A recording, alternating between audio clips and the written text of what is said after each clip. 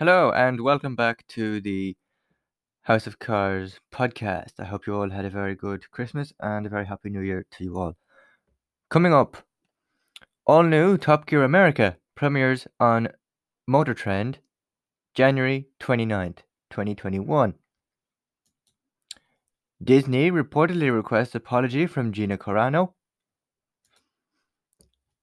Jeremy Clarkson reveals scary battle with COVID-19. And James May on swapping cars for cooking and his mission to rescue the kitchen from cooking snobs. All that and more is to come.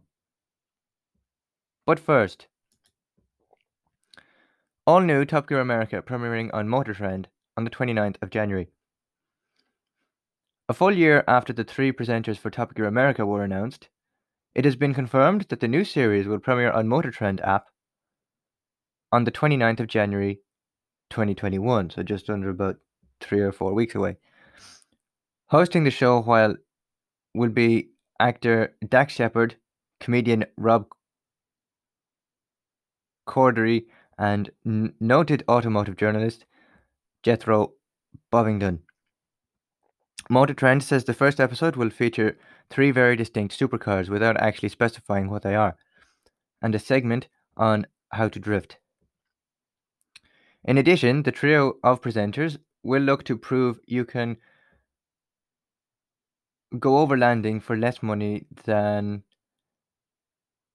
some people spend on the wheel and tire packages of their vehicles. A wide array of vehicles are also being promised for the show, including the most iconic of muscle cars and some of the fastest SUVs currently on sale. It all sounds rather fun, but inevitably, the show will have to prove itself over its predecessors. The first iteration of Top Gear for the US premiered on History way back in 2010 and featured Tanner Faust, Adam Ferreira, and Rutledge Wood. The series ran for 72 episodes across 6 seasons before concluding in 2016. The US version of the show was then revitalized as Top Gear America and aired on BBC America for a single season with presenters William Fincher, Tom Ford, and Antron Brown. Those looking to watch the new Top Gear America will have to sign up to the Motor Trend app, currently available for $2 a month through a holiday bundle. Once again, the brand new series of Top Gear America airs on the Motor Trend app in just about 4 weeks' time.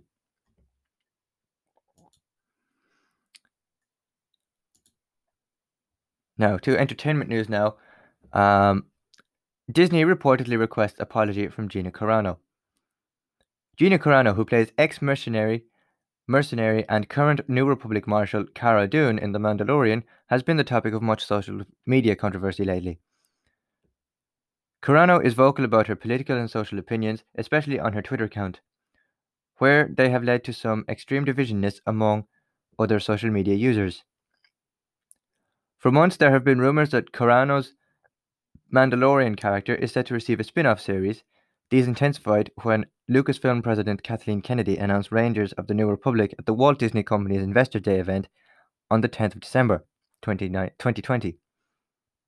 No details were provided about the upcoming Star Wars series aside from the fact that it is being developed by the brilliant team of Jon Favreau and Dave Filoni, and it will interconnect with both The Mandalorian and another spin-off, Ahsoka. It serves to reason, however, that Rangers of the New Republic is or was supposed to be the rumoured Cara Dune spin-off. After all, the character's major story arc in the second season of The Mandalorian has been, quite literally, becoming a Ranger of the New Republic. Now, reports indicate that Disney has requested an apology from the former women's MMA fighter if they are to grant her a spin-off series. Presumably, the company would want her to apologize for some of the tweets that she has shared to her account amid the ongoing coronavirus pandemic. It cannot be known what sorts of clauses are in Corano's contract, so it is possible there may be grounds for this type of request. It is currently worth noting that neither Disney nor Lucasfilm has publicly commented on Corano's ongoing social media drama. Co-star Pedro Pascal, who plays the title character Din Djarin, has in fact publicly supported her amid the online strife. Until Disney or Lucasfilm executives issue an official statement regarding the potential for Cara doing Mandalorian spin-off series, it is important to remember that this rumor of the request for an apology is unconfirmed. And that is from InsideTheMagic.net. Moving on to Who Wants to Be a Millionaire stuff now related to the Grand Tour. Also, Jeremy Clarkson reveals scary battle with COVID-19. The Grand Tour and Who Wants to Be a Millionaire host still does not know if he has fully recovered. Jeremy Clarkson has revealed he had a scary experience fighting coronavirus over the Christmas period. The Grand Tour host, 60, has said he still does not know if he has fully recovered from the virus. He wrote in his column for the Sunday Times, 4 days before Christmas, I woke in the night to find my sheets were soggy, and then I had a constant dry cough. After his test came back positive, the doctor was very clear.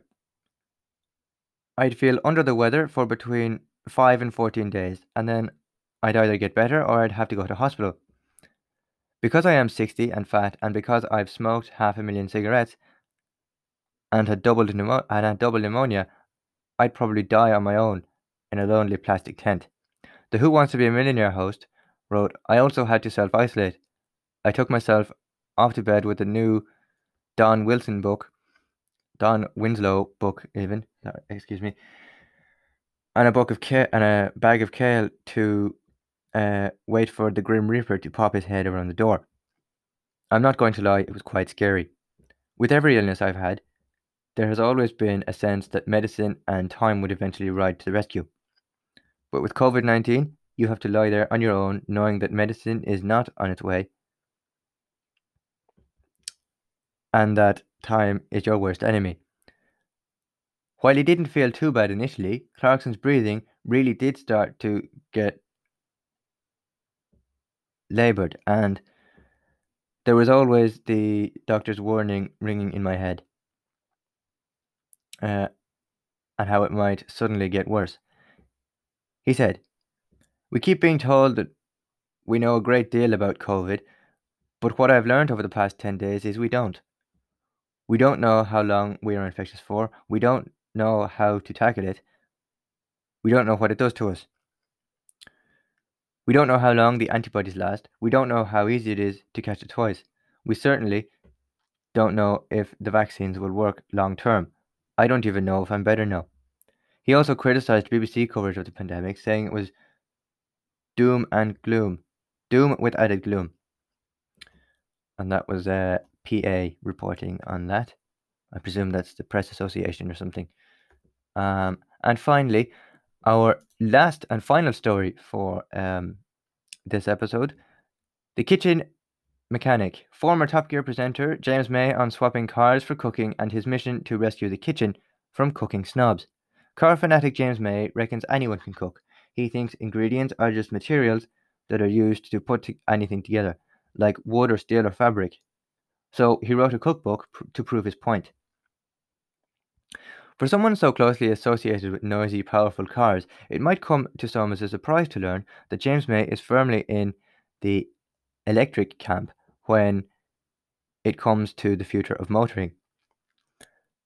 On the day we talk, he's holed up in semi-lockdown in London, and we're supposed to be chatting about his new cookbook for Amazon Prime TV series, both called Oh Cook. It is anti-cooking food project, aimed at people who aren't the usual audience for cookbooks and cookery shows. But it's not long before the topic turns to his first and greatest love, cars in all their varieties. I am an electric car fan. I've got 3 of them, a Tesla Model S, a BMW i3, and a hydrogen-powered Toyota Myra. I think the future of motoring will be powered by electric motors. Although how we store that electrical energy, whether it's batteries or hydrogen or something we haven't thought of yet, is to be decided, says May. The thing with electric cars is that at the moment they're mostly in the hands of pioneers and with people who have a pioneering spirit. They often want to defend the electric car to the point that they become blind to the current shortcomings, and there are many. The big leap, according to May, will happen when buying an electric car is just buying a car. For that to happen, the charging network has to be improved a lot and everywhere.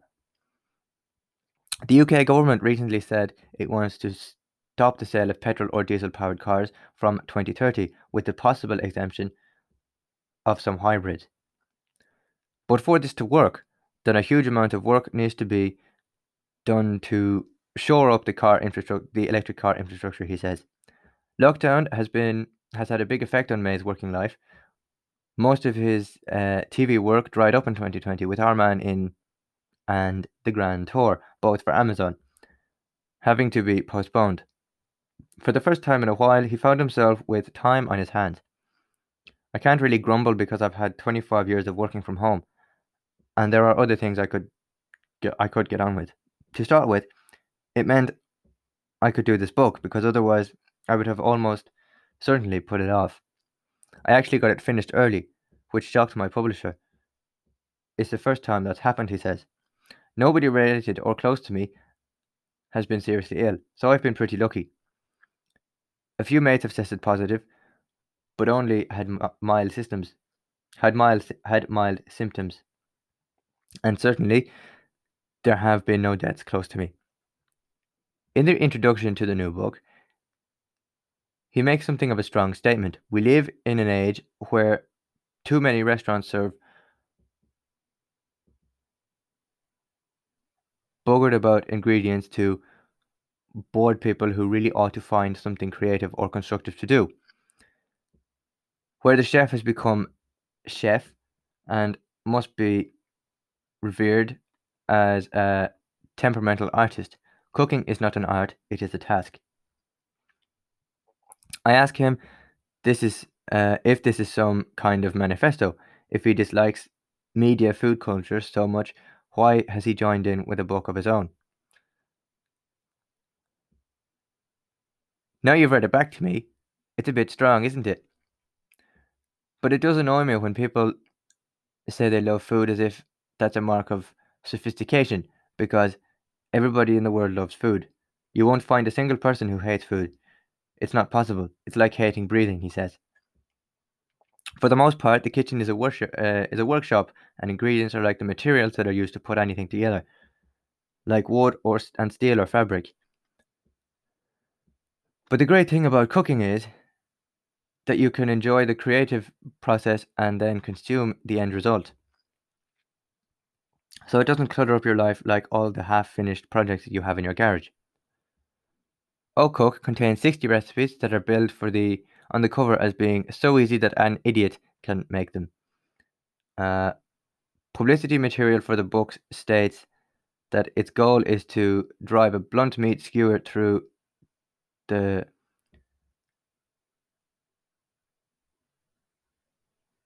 bourguignon pseudo-intellectualism of foodie media. Chapters include brunch, pasta, pub grub roast, curry night, Asian fusion, the great outdoors, spongy things, and store cupboard saviors for when the fridge is empty. Even spam makes an appearance in the form of recipes for roast block of spam and spam with ramen noodles. Despite all the bluster and the tinned meats, it's actually quite good food, or quite good even. It's the kind of book that would make an excellent starter for someone getting into cooking for the first time, a teenager heading to college, or anyone who has never found the time in the past to learn the basics. Hidden gems include how to roast chicken and make the trimmings, fry an omelette, make spaghetti bolognese, steak and chips, cottage pie, chili con carne, a stir fry, decent curry, and there are also a few vegetarian workhorses, such as lentil lasagna and bean cassoulet. There are lots of other recipes too, but mostly it contains the basic building blocks of cooking skills. There is no need to overcomplicate this. It's something that literally billions of people do quite successfully every day, and if they didn't, we wouldn't be here. So we can approach it as a mechanical task. Now, if you want to, you can try to elevate it to art. Fine, feel free. But there's too many people trying to use food as a badge of sophistication. A lot of the time, I find a bit phony, he says. There's a word of difference between people doing that and genuine experts like, say, my friend Oz Clark, who really does understand everything about his speciality, which is wine. When he speaks about that subject, he really knows what he is talking about and is very eloquent. But a lot of the time, what passes for expertise in the food media is one-upmanship. People trying to claim they're better than others and more intellectual. May is doing himself a disservice. His book is not, in fact, a celebration of ignorance. A lot of it is well observed and the easy manner with which he writes. Excuse me. And the joking around he does serve to make a topic that can be scary and difficult for people easier to access. I was one of those people, and I'm sure there are millions of us out there who could cook, I reckon, 5, maybe 6 things. And that was my regular repertoire, which I've been cooking since I was in my 20s. And I can actually do them pretty well because I've done them hundreds of times over, he says. I've done hundreds of shepherd's pies, I've done hundreds of carbonaras, and I'm confident in doing those. But I never learned that it's about the principles and methods rather than the recipes. I'd never thought, well, if I can make that, then it's not that different from making this. It's a bit like that dreary old adage about the difference between learning to fish and being given a fish. Once you have the principles, argues May, you can go anywhere. He's particularly fond, he says, of a Picasso quote that says, if you learn the rules like a pro, you can break them like an artist. You need to know the basics about which herbs go with which things and which things don't mix together. Why, when you cook a piece of meat like a steak, you should oil the meat, not the pan.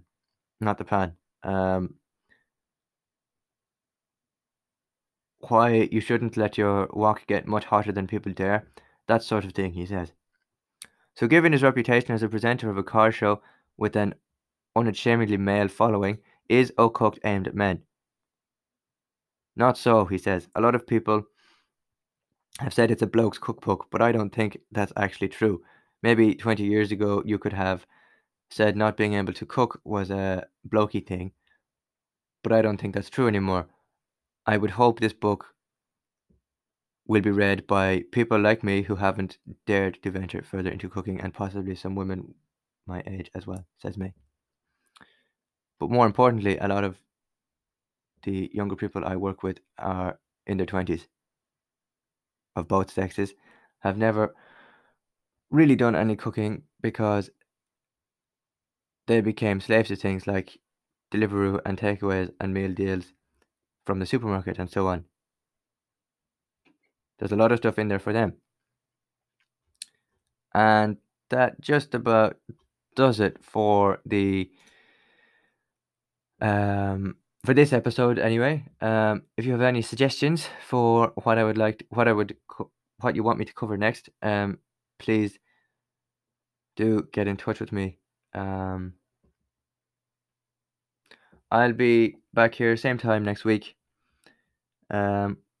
with more of the same. Until then, thank you very much for listening, and I'll see you next week. Oh, and by the way, you can now get notified when a new podcast episode is uploaded by simply clicking the plus button. If you're accessing the podcast through Spotify, you can add it to your list of episodes. Or if you're accessing it through any other podcast platform, I'm sure similar principles apply.